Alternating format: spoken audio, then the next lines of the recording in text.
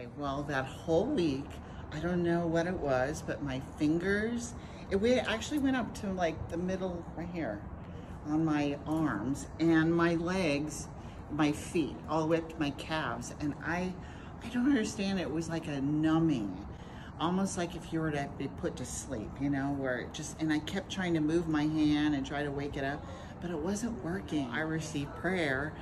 Oh my gosh. It just broke right off and it was gone. It was gone.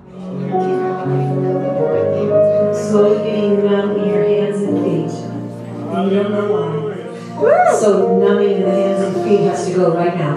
Find that thing and command it to go now. It doesn't need to stay. Circulatory system, work right now. Can you tell what's going on right now? Can you tell? I just feel his You feel his presence right now. But it goes, okay, so work right now, circulatory system. I command right now that numbness to go, tingling to go. Father God, it is your fire in and through our body right now. Yield and hold, yield and hold. In Jesus' name. And, you know, I haven't really looked back since. I'm not trying to think about it because I don't want to try to revisit because it is gone.